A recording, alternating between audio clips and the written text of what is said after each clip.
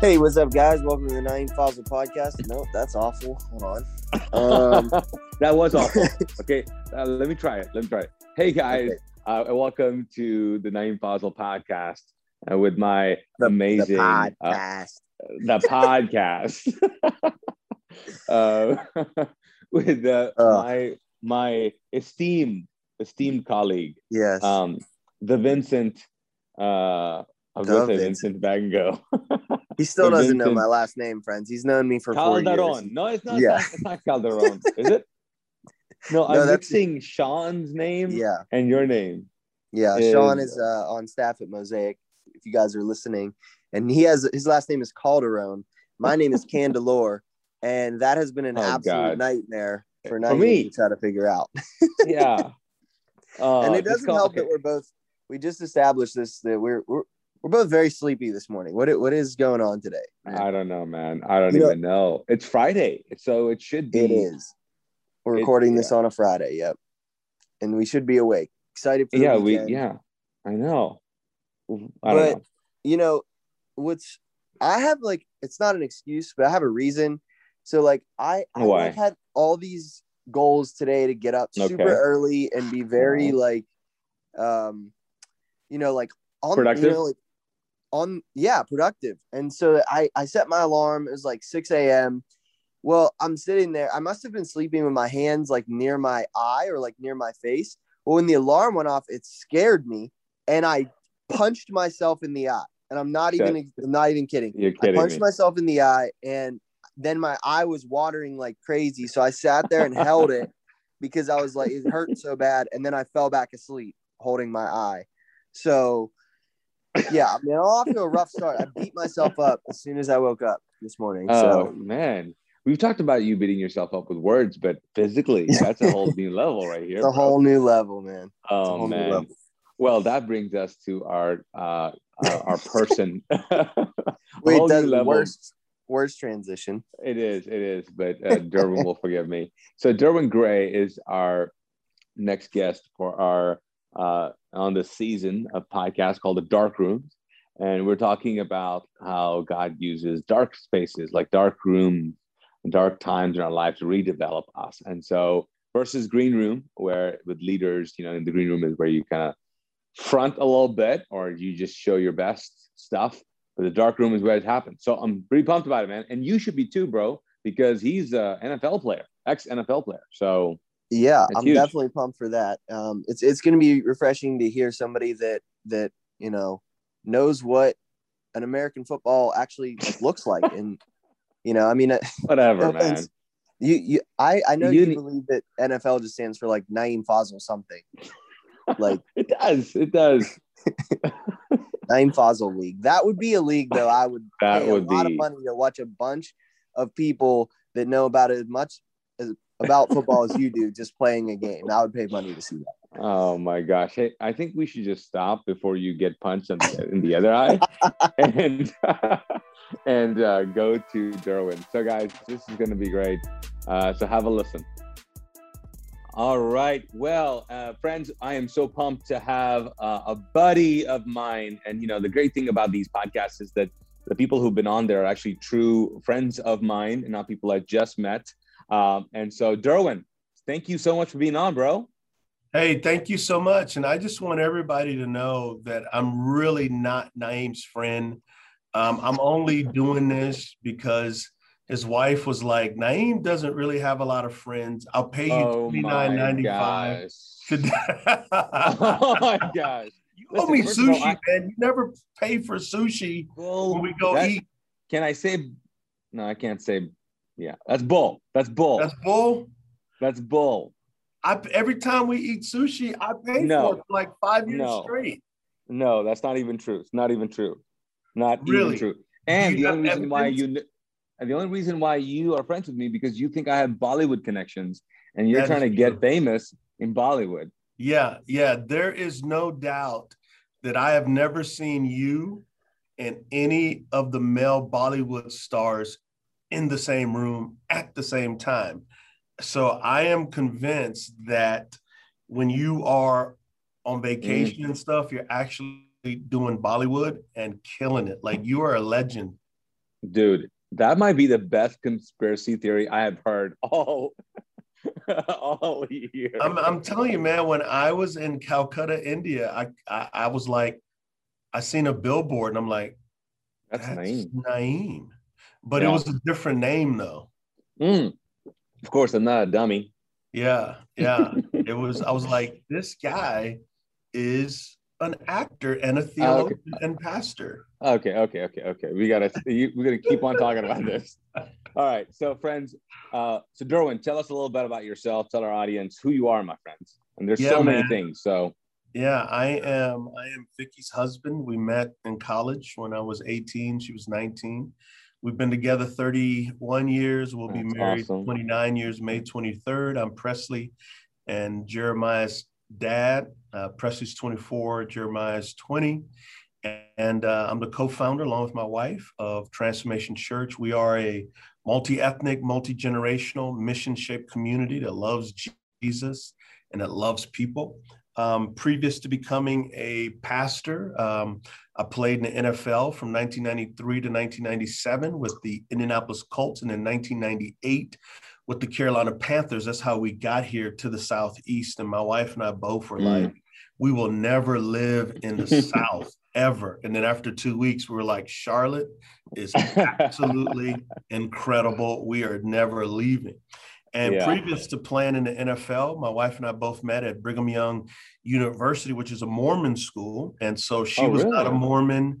I was not a Mormon. If somebody would have asked us, are you Christians? We would have said, well, yeah, but we had no idea of what the good news was. We had no idea of the person of King Jesus. Like, we had no idea of his grace. And so for me, I grew up in the hood on the west side of San Antonio, Texas. My mom and dad were both teenagers when they had me. They both struggled with various things. My grandmother primarily raised me. And when you grow up poor, I mean, it's just like straight survival mode. So I felt like I was an adult since I was about 12, right? And so because we were not people, I guess the best way to say it is we had quasi-religion, but we didn't have relationship with Jesus, and we never went to church. We never prayed together. And the human heart's going to worship something. So for me, it was football. Football gave me the three components of worship: affirmation, identity, purpose. If I played well, people loved me. It told me I was a player, and it gave me mission to get out of the hood to get to college. And so, I eventually came to faith in the NFL through a teammate who shared Christ with me for 5 years. His name was Steve Grant, but his nickname was the Naked Preacher, because he literally would take a shower after practice, dry off, wrap a towel around his waist, get his Bible, and ask my teammates, do you know Jesus? And in my mind, I'm like, bro, do you know you're half naked? And so it was really weird. Oh my gosh, that's so crazy. Yeah, over a 5-year period, I came to faith through a teammate. My wife, 6 months before me, came to faith through a woman at her job. And like when Jesus came into our lives, man, it was like the lights turned on. But more importantly, both my wife and I were just blown away by how can someone love me this much? Know everything that I've done. So man, that's awesome, bro. Well, these sessions that we're doing right now, man, I'm calling them dark room sessions versus green room sessions, because I wanted to actually have a conversation that's deeper, and I think you've already gone there, because sometimes in the green room, the green room talk among people can be just superficial. Everybody's just trying to trying to be bigger than they are. But dark room is where, like a photographer, dark room is where the negative is processed, it develops. So I'm really looking forward to these conversations, because I want to know how God has developed you, the inside of you, taken all the, not necessarily the negative things, but taken out and brought everything to color, in a sense, brought everything to life in you and within you. So it requires the dark room, the dark night of the soul, as one, I think he was a Latino pastor or theologian said. But so let me ask you, were you looking for anything in particular before you met Jesus? Like, as in, You know like, what? what was the Yes. point of you, like, what, Yeah. Yeah. I need to be obedient to the Holy Spirit before I answer this question. Naeem, one of your incredible gifts that you have is you're able to take ordinary things and see the let me put it this way. You're able to take common things and make them uncommon and beautiful. And I think you should take these dark room sessions and turn it into like a book, because I think Oh, everybody wants to live in the green room, but the yeah. reality is that we're all in the dark room, but it's in the dark that God shines the brightest and helps us to shine. So So true. Thank you, man. I just want to speak that over you. And All right. Well, you're writing the forward to it then. okay, done. So yeah, man, you know what? So what I was looking for, what I Mhm. was on a quest for, is I wanted to be loved.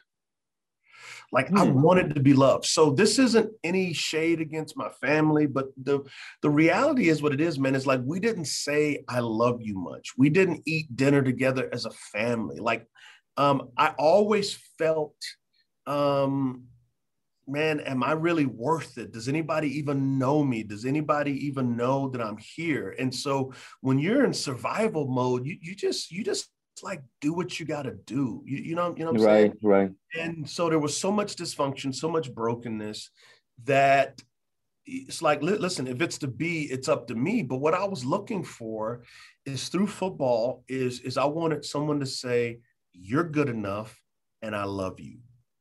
And so So, and yeah. so when you get successful, you think money and you think fame Mm, and you think power, you get the girl, you get the stuff, and you think that that's going to tell you you're good enough. But here's the thing though, every year I played in the NFL, at the end of the year, I'd say, man, if I could just play one more year, I'd be happy. If I could play one yeah. more year, I'd be happy. And so, yeah, man, I was looking for love. Wow.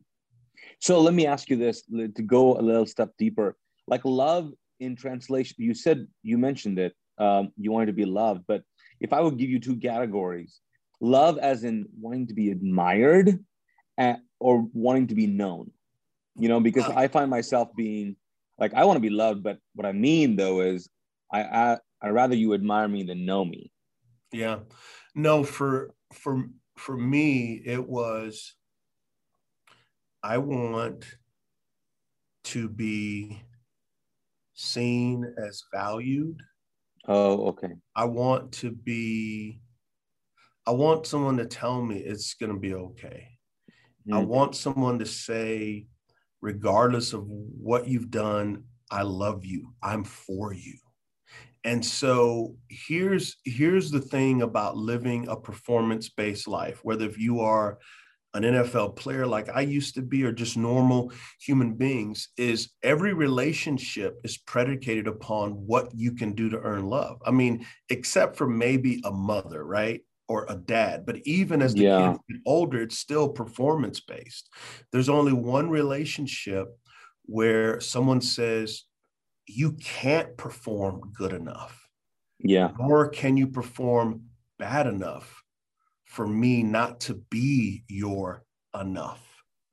And so Yeah. the human quest for all of us when we strip it away is there anybody that will accept me when they know everything about me? And as a professional football player, my whole life was this. How big are you? How fast are you? How strong are you? How good is your game film? Yeah. Yeah. All those things. And even to get drafted by the NFL, like you walk into a room in your underwear, they measure your arms, they measure your hands, Yeah. see how tall you are. Everything is built on performance. And then when I met Jesus, it was like he said, you can stop the measuring, you Yeah. can stop the running. And it's like, well, why? He goes, because I am your measurement. I am the Yeah. standard. I'm the one who steps in your place to give you grace. And Mm. so, not growing up in a church environment, the message and the beauty of God's grace was simply overwhelming. I haven't gotten over it yet, nor do I Yeah. want to. It is Yeah. simply overwhelming. And I think that's the human heart for everybody. is that we Yeah. want someone to say, I love you independent of what you do or haven't done, but all wholly dependent upon me and who I am. We're Yeah. looking for a father. That's why Jesus says, our Father. We're looking for Yeah. that fatherly love that can only be found in the divine. Yeah. Man, that's so good, bro. So good. The reason why I asked you that is because, when I met Jesus, I was I was looking for purpose. I felt like that's why, maybe, don't know exactly why, but the first night I met Jesus, it was a calling. It was not even like more of a, Mm-hmm. I wasn't necessarily looking for forgiveness or love. Mm-hmm. But, and then it was, the first words were, your life is not your own. I mean, that was it. Like, it's Yeah. everything you thought is not, whatever you thought you were going to do, you're not going to do, or it's going to be different. So I think what happens there, though, is this idea of sense of purpose. I think it's really key for us as leaders to acknowledge that, because that creeps up in everything we do, and that shows up.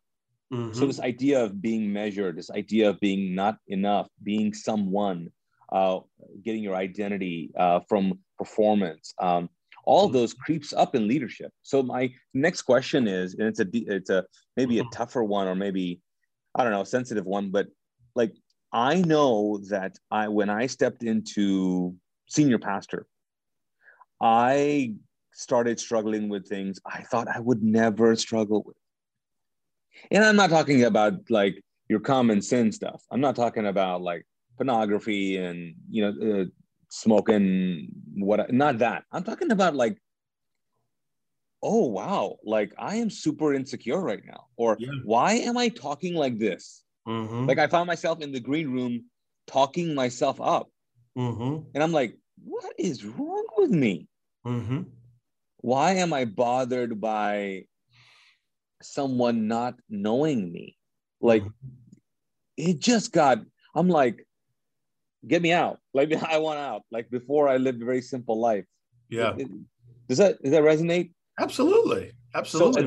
So then it brings up, like, it like opens the doors to old demons, kind of thing. You know what I'm saying? It's like, oh, they creep in and start talking, and you're like, oh, whoa. I thought I was good. Yeah. Yeah. So you've, obviously had quite the journey, and now you're in the thick of leading, influencing. I mean, you are one of the major voices right now in the US, speaking in all kinds of arenas. I mean, that's not a tight rope, but that's a lot of burden.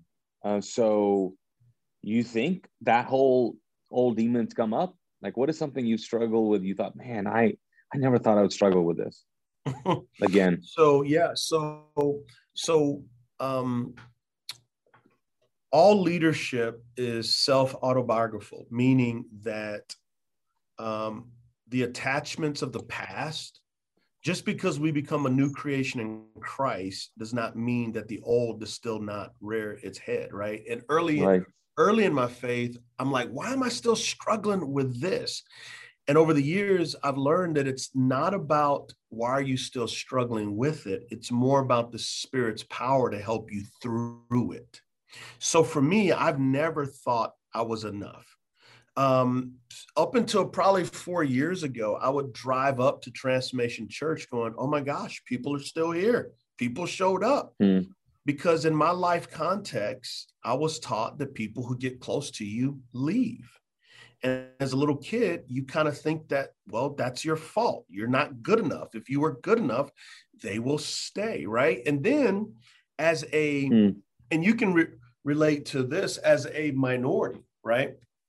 As a minority leading a multi-ethnic church, there's always this pressure of, as an African-American, I have to be smarter. I have to be a better preacher. I have to be all these things to connect with the various people that I'm connecting with. It's like, well, when is everybody going to figure it out? Like, you aren't good enough.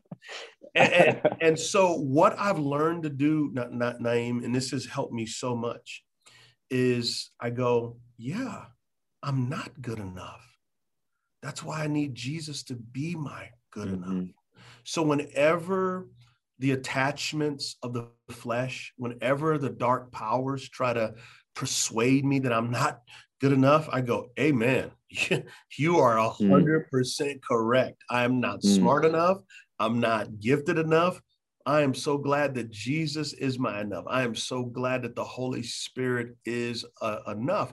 But there is always the aspects of insecurity, and it's not us getting over those things. It's us depending upon God in those things. And so, yeah, there are times where I'm going, man, why in the world do I feel insecure? Like one of the reasons we almost didn't plant Transformation Church is I was like, I'm going to screw it up. I'm disorganized. I mean, I literally lose my wallet once a week. And I'm like, hey, by the way, that's why you never pay for sushi. Yeah, because my wallet's always gone. It's legit. I'm like, Naeem, I don't have my wallet. Exactly. I'm driving the streets without a wallet. But, you know, it's one of these things where it's like, yeah. I remember back in 2009, I went to a church planting thing, and it was me and about 8 other church planners and 2 Christian psychologists, and for 3 days, man, they just filleted us open with God's grace. And one of the exercises was, if Jesus was sitting in a chair right in front of you, what would he say to you? And man, when it got to me, I was just bawling, and I said what he would say to me is, you know, I love you, no strings attached. You are my righteousness. You belong to my Father through me. You are forgiven. You are holy. You're pure. You're clean. Everything that you want to be is found in me. I am your enough. And it gave me clarity that, okay, yeah, Jesus can do this. His grace is sufficient. And so when those thoughts of insecurities come in, I don't fight them. I lean into them and go, yeah, you're right. Jesus is totally, I'm totally not enough. I'm so glad Jesus is my enough. And I find that the weaker I am, the stronger that I am. Like your audience probably doesn't know, I grew up as a compulsive stutterer. Like for over half of my life, I was a compulsive stutterer. And basically in September of 1999, I just retired from the NFL. I got invited to go speak in Columbia, South Carolina. I just retired from the NFL. And I remember being in the shower, like crying to God, saying, Lord, why would you send me to speak? You know, I don't speak good. I'll pay for someone to go. I'll pray for someone as they go. Why do you want to send me? And I sense God saying, if I can raise my son from the dead, I can raise your tongue to talk, but you need to trust me. You have to go to see it happen. And I still stutter, but there's a freedom now that, hey, man, when I stutter, that just shows my humanness. That shows that Christ is my enough. And so, man, I scored a 16 on my ACT. I have a doctorate. I teach literally seminary, right? I've written, let's see, 1, 2, 3. I've written 4 books, and I'm working on book number 5 now. How does that happen? Is you lean into your weakness and you say, God, your grace is sufficient. So yeah, man, I struggle with insecurity. I struggle. I'm very competitive. But here's the thing though, our competition is not against the body of Christ. Our competition is against the dark powers and the world, the flesh, the devil, right? It's not against other believers, brothers and sisters. And so now you target that competition and those wirings towards the glory of God. But yeah, man, all of us have what I call the spider webs of the flesh. And the way we fight them is not by trying to deny it, is not trying to fix it, but to lean into it and say, God, your grace is sufficient. You will get me through it. That's good, man. That's great. You know, I love what you were talking about in terms of like a practice of really acknowledging that you're not enough, or whatever the moment requires, you might not possess. And it's not really about that, right? It's about not like who's possessed us is really the point, right? It's Yes. God's spirit working through us, not Yes. who we possess. Yes. I love that. You know, one of the things, the practices that I think will be really helpful, I'm sure you've done this too, is early on, man, I started journaling, and I have 28 years of journals. That's amazing. But here's what's funny about that, or not funny. Here's what's interesting. There are moments when I'm writing, I stop writing as, I don't know how to say this, but as like I'm writing it. It's not me writing. It turns, which is, I was like, when I felt to do that, I was like, this is so weird, but I just turned and it says, "Hey, Naeem, I want you to know." And it's like God saying, yeah. So going back to those, like I've gone through like I'll go back like 10 years and then there's a message and say, Naeem, in the future, you're going to feel this. And I'm like, oh my gosh, I'm in this moment right now. Yeah. So I think I love what you're saying, because it's really not like, hey, just think positive versus negative. It's really not that. It's really developing the voice of God and the relationship with God to the point of you leaning into it. It's not a concept it's not a trick. It's not a mantra. It's like, oh no, when you feel this, it's not the squeezy ball of faith of, hey, I'm anxious and I'll just kind of squeeze on Jesus to calm me down. It's not that. It's a little deeper. Yeah. I love that. And if I could just piggyback on what you so eloquently said, and you've known me for years, and so you know how I am.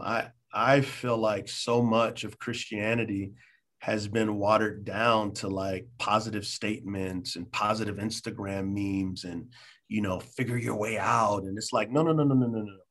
Our faith is about a person, and his name is Jesus. Our faith is not about fixing problems.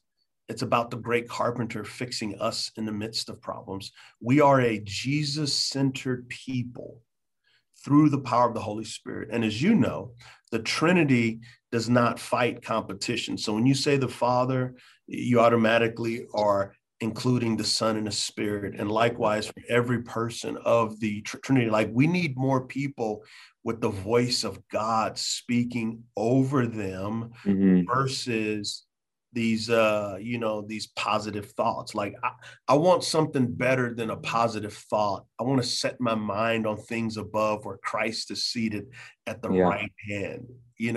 Paul is so beautiful. He's like you have died and your life is hidden in Christ. I mean, that's a beautiful analogy, that in this world, Jesus walks before us, Jesus walks behind us, Jesus walks on side of us.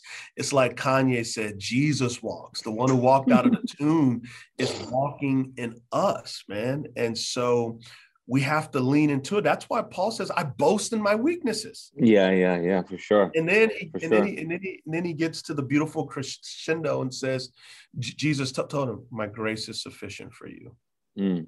Yeah, that's good, man. It's good. And we could talk. That produces holiness, bro. That's what produces holiness. What produces sin is us trying to fight sin in our own power. Holiness is saying, God, you got to rescue me, because if you don't, I'm toast. Yeah,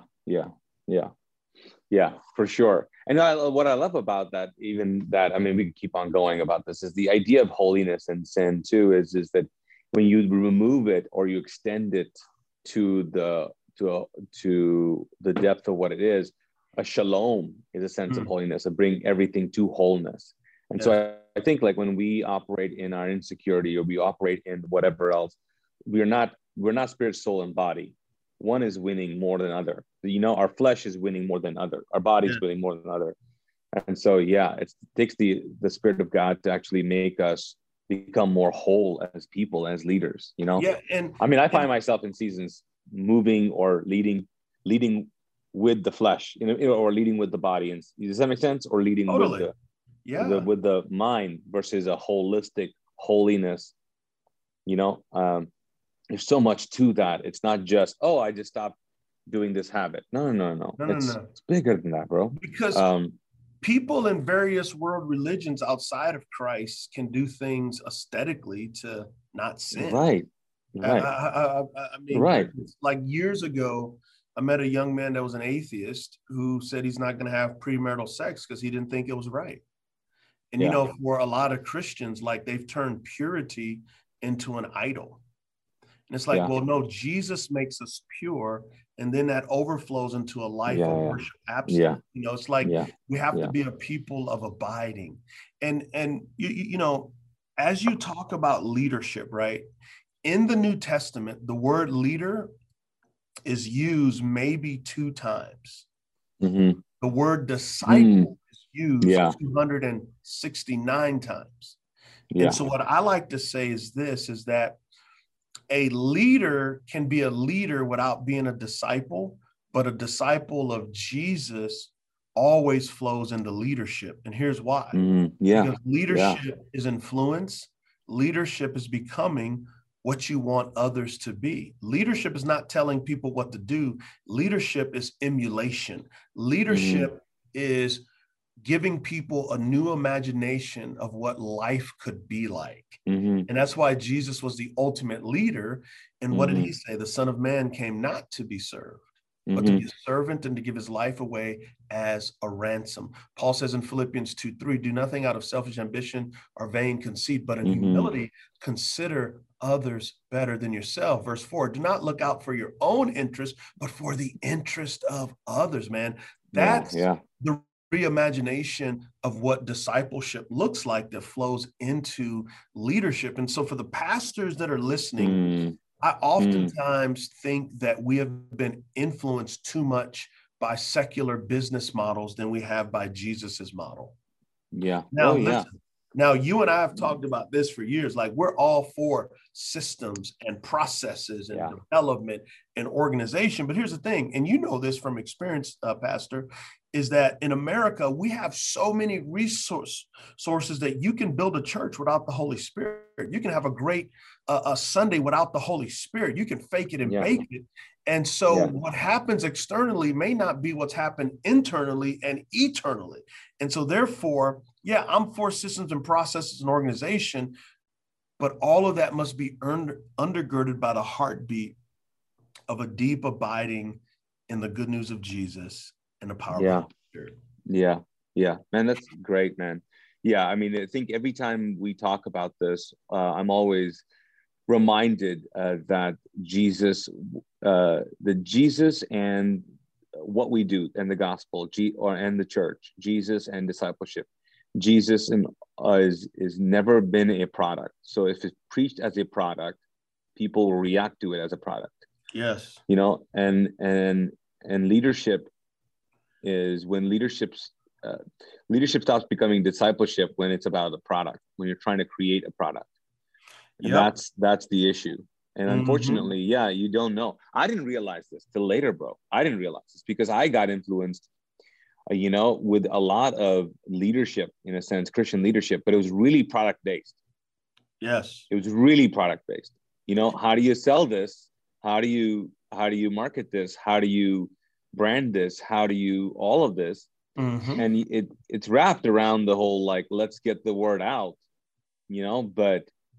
but what's the word doesn't, it's gone anymore. It's like you franchise the crap out of this hamburger. It's not even a burger anymore. No, I mean, I don't even know if it's real. I don't even know if it's real meat, right? And so what you're talking about, Naeem, is the attractional based model of church, which basically says church is a place where you go on Sunday. Therefore, you have to outcompete them all. You have to out entertain whatever else that may get their attention.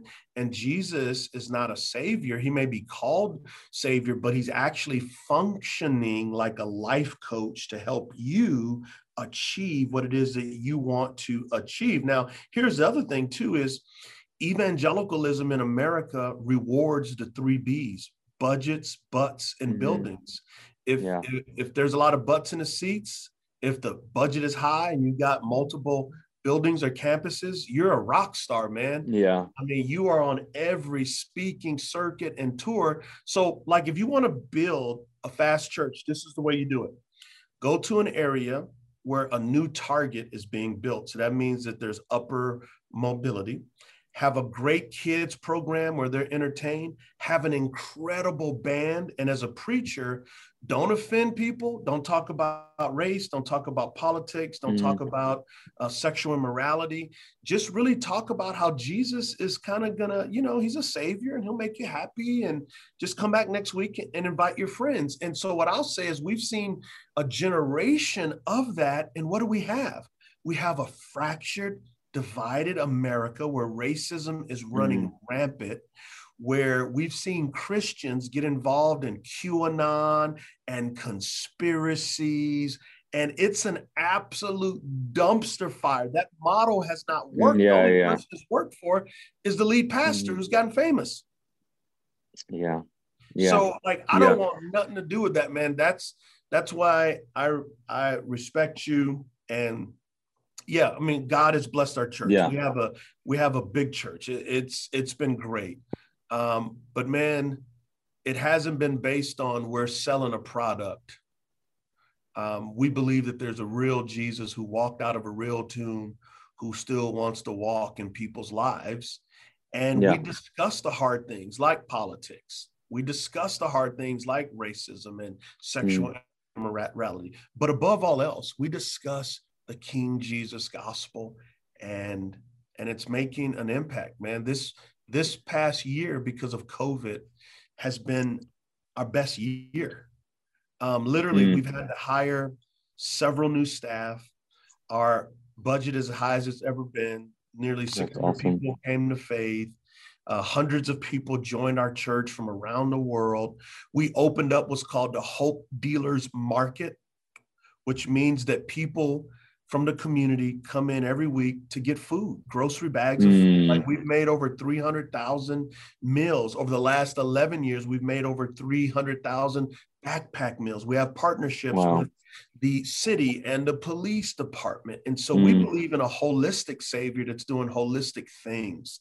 And so I just want to encourage folks, man, be careful who you let influence you. Just because it's big and shiny don't mean it's healthy. Tumors grow big and fast. Oh, wow. That's a good one. Tumors do. Wow. Man, okay, so we've been going for a while and we could keep on going. So I was going to ask you this. I think the question of what do you think is the biggest challenge that you might be facing? Maybe even speak to a challenge that the church might be facing as a whole as you look at it. That would be that'd be great. You want to get into that? So I will talk about some of the challenges I think the church is facing, then I'll conclude with the challenges that I'm working through as well. So the church in America right now is going through a purging, particularly white evangelicalism is going through a purging. It is going through just incredible. The fabric of what it is being torn and stretched, and it's like the emperor has no clothes on. And this is what I mean by this is when I first became a Christian in the late 90s, I remember a lot of my white evangelical brothers and sisters were saying Bill Clinton was like the worst thing ever. And it was like, okay, so morals matter. And then it was like Donald Trump came into power and it was like, morals don't matter. And what a person does in their personal life doesn't matter. And it doesn't matter if he one week said, no, I did not pay a porn star for sex to pay her off. And then next week goes, yes, I paid her off. And then to call other countries around the world S-hole countries and Kung Flu virus and all this just stuff and U.S. Capitol insurrection. And I'm looking around going, oh my gosh, where has the power of the gospel went? Right. But also on the progressive left, you kind of see the same thing happening. So I think that nationalism is something that's tearing the church apart. Political idolatry is tearing the church apart. And that's on the right and the left, because the progressive left want the kingdom without King Jesus. and the conservative right wants some of Jesus's morals without the gospel of the king. And so I think there's hope.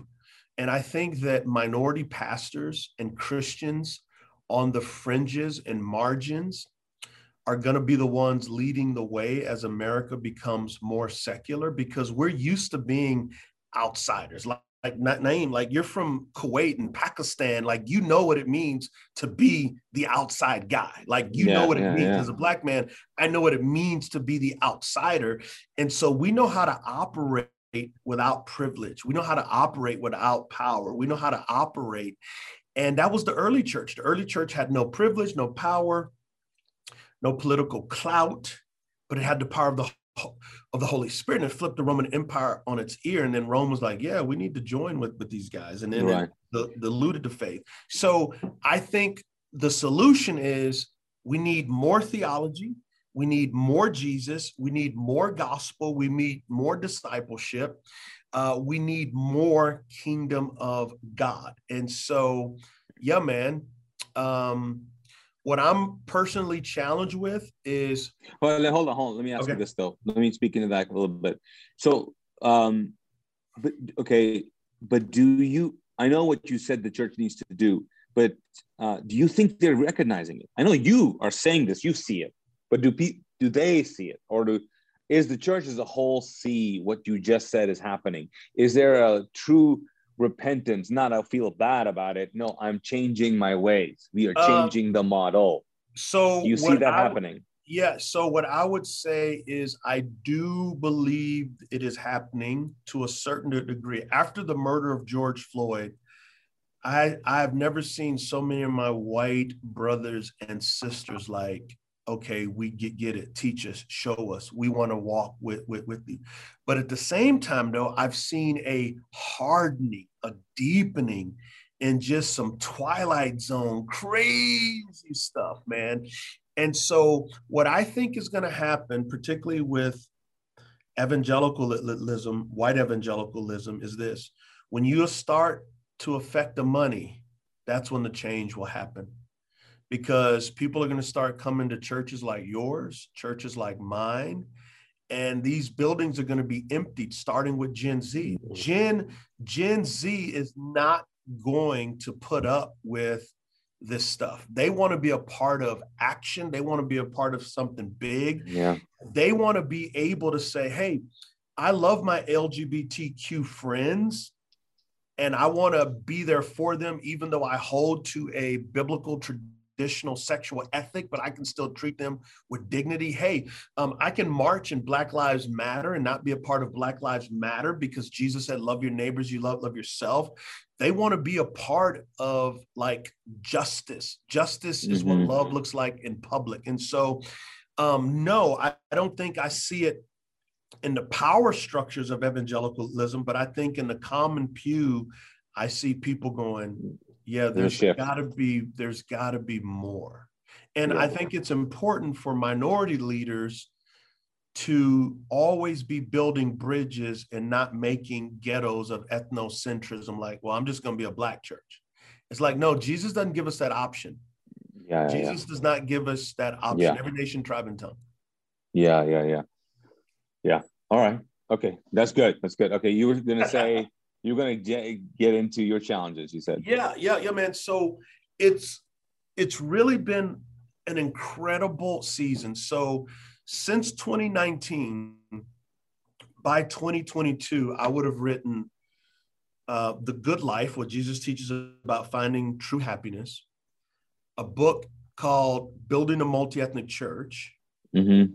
That just came out, right? Yeah, that just came out. Like it goes live April 6th. Yeah. A book called God, Do You Hear Me? Discovering a Prayer That God Always Hears. Mm-hmm. That comes out in October 2021.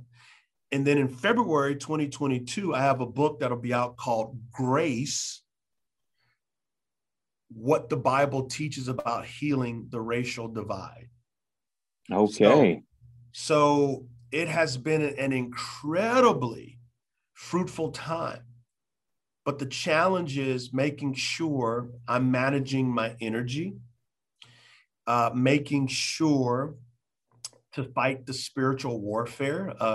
A loved one in my family literally got robbed at gunpoint, and the person who was being robbed, they wanted to steal their car, and the person said no, and eventually wrestled for the gun. The gun goes off, shoots him in his lower leg. The person in the driver's seat jumps in the driver's seat while they're wrestling. And yeah, man. So anyway. Oh my gosh. They're fine. Yeah. Wow. People have gotten arrested, but there's incredible spiritual warfare. Like, even though the openness to this gospel-centered, multi-ethnic message that the gospel is more than forgiving people of sins, it's creating a family of brothers and sisters with different colored skins, and his family joins Jesus on mission. The pushback is immense. The Twitter trolls are immense. Or even when you have people that have been at your church for 8 years and they're like, well, we're leaving because you're requiring us to wear a mask at Easter. And so it's we love you. You know, so the challenge is keeping a soft heart, thick skin, and healthy emotions in the midst of chaos. And what I keep telling myself, in the midst of the storm of chaos, he still says peace and makes it still. Yeah. Wow. Yeah, man, that's great, bro. That's great. So good. In terms of all the kind of things that we've kind of hit on. I know that I know what the frustration in terms of like how we discipled people well. You know, I was just reading yesterday just reading the story of the Last Supper and Jesus spending time with his disciples and them arguing about who's going to be the greatest right after that in one of the Gospels. And you know what's so profound is like he said, who do you think is more important on the table at the table? The person who's on the table or the person who's serving the table? And he goes, it's the person serving the table. And that's where he leads off to the greatest among you will be the servant of all. Yeah. And I think the discipleship, the disciples we are making are the people who want to be at the right table, not serving. See, I think if Christians who go, I am serving at tables, will have no problem wearing masks. Woo. People sitting at tables will say, why am I supposed to wear a mask? Because you think you're supposed to just sit at tables. Yeah. Anyways. Brother, I love it. You're talking about that kenosis in Philippians 2:5-11. He humbled himself, becoming a servant obedient unto death. Yeah. That true leadership is serving. Yeah. So, man, it's so crazy. I mean, I have family members who, are just anti-masks as well, but I'm like, come on, man. Come on. I don't do it for me. I do it for others. That's what you do it for. Well, and when there's disinformation about masks, they legitimately think that they're doing right. And so what I say is, listen, mask, no mask, I'm gonna love you regardless. I'm gonna respect you regardless. Right, exactly. There are bigger fish to fry. And within the body of Christ, there certainly is room for us to disagree. I just think even in our disagreement, we can be humble, we can be patient, we can be kind, we can be loving. Yeah, man. So good. All right. Tell our people what you're excited about right now. Your book's coming out. Tell them where they can find you, where they can follow you. Yeah. So what I'm excited about right now is I have a brand new book out called Building a Multi-Ethnic Church, a Gospel Vision of Love, Grace, Reconciliation in a Divided World. I am excited about that book. It is not just for pastors. It is not just for ministry leaders. It's for every believer that cares about Jesus and his church and the mission of the church. I have written in a simple, not simplistic, but a simple, plain, compelling way so that everybody can get it. So what I would say is this: if you're not a ministry leader, but you want to grow in your faith, you want to mature in your faith, get my book, Building a Multi-Ethnic Church. You can get it anywhere books are sold online. For those of you who would like to connect with me more, go to derwinlgray.com. derwinlgray.com. You have access to my sermons at Transformation Church and all my other books. And I would just love to serve and connect with you. I am for the body of Christ. I love you guys without having to know you, because I know Christ. And check this out. On the cross, the body of Jesus is where sin goes to die. But in the resurrection, the body of Jesus is where all of his children go to live. Man, that's awesome, bro. Hey, it is always a joy hanging with you. And so I'm so glad that we were just able to do a podcast finally. So many great conversations, friends. Thanks so much, buddy. Thanks so much. I love you. And one day you may be as muscular as me. Yeah, that was yesterday. You see it? And I don't even do CrossFit. I haven't lifted weights in a month. It's juicing again, bro. We talked about this. All right, man. All right, bro. Thanks, bro. Bye. All right, brother. All right, bye. Vinny, wow, right? I mean, come on. I mean, we went so many different directions in a sense, but it was so good though. And I just so appreciate him being open, honest, because I think when we are as leaders, we help so many other people, along the way. So grateful. So true. So grateful for him. Yeah. So true, man. This whole series has been great. And if you're listening and you've been enjoying it and you want to share it, we really appreciate that. You can subscribe. You can go to naimfazal.org to find more content. You can go on your Instagram and share this last episode. And you can even look at previous episodes that we've posted on our timeline. So go check those out. Share them with somebody today. We appreciate the support. We love you guys. Naim, thank you for another great episode. I'll talk to you soon. Yeah, man. All right. See you guys.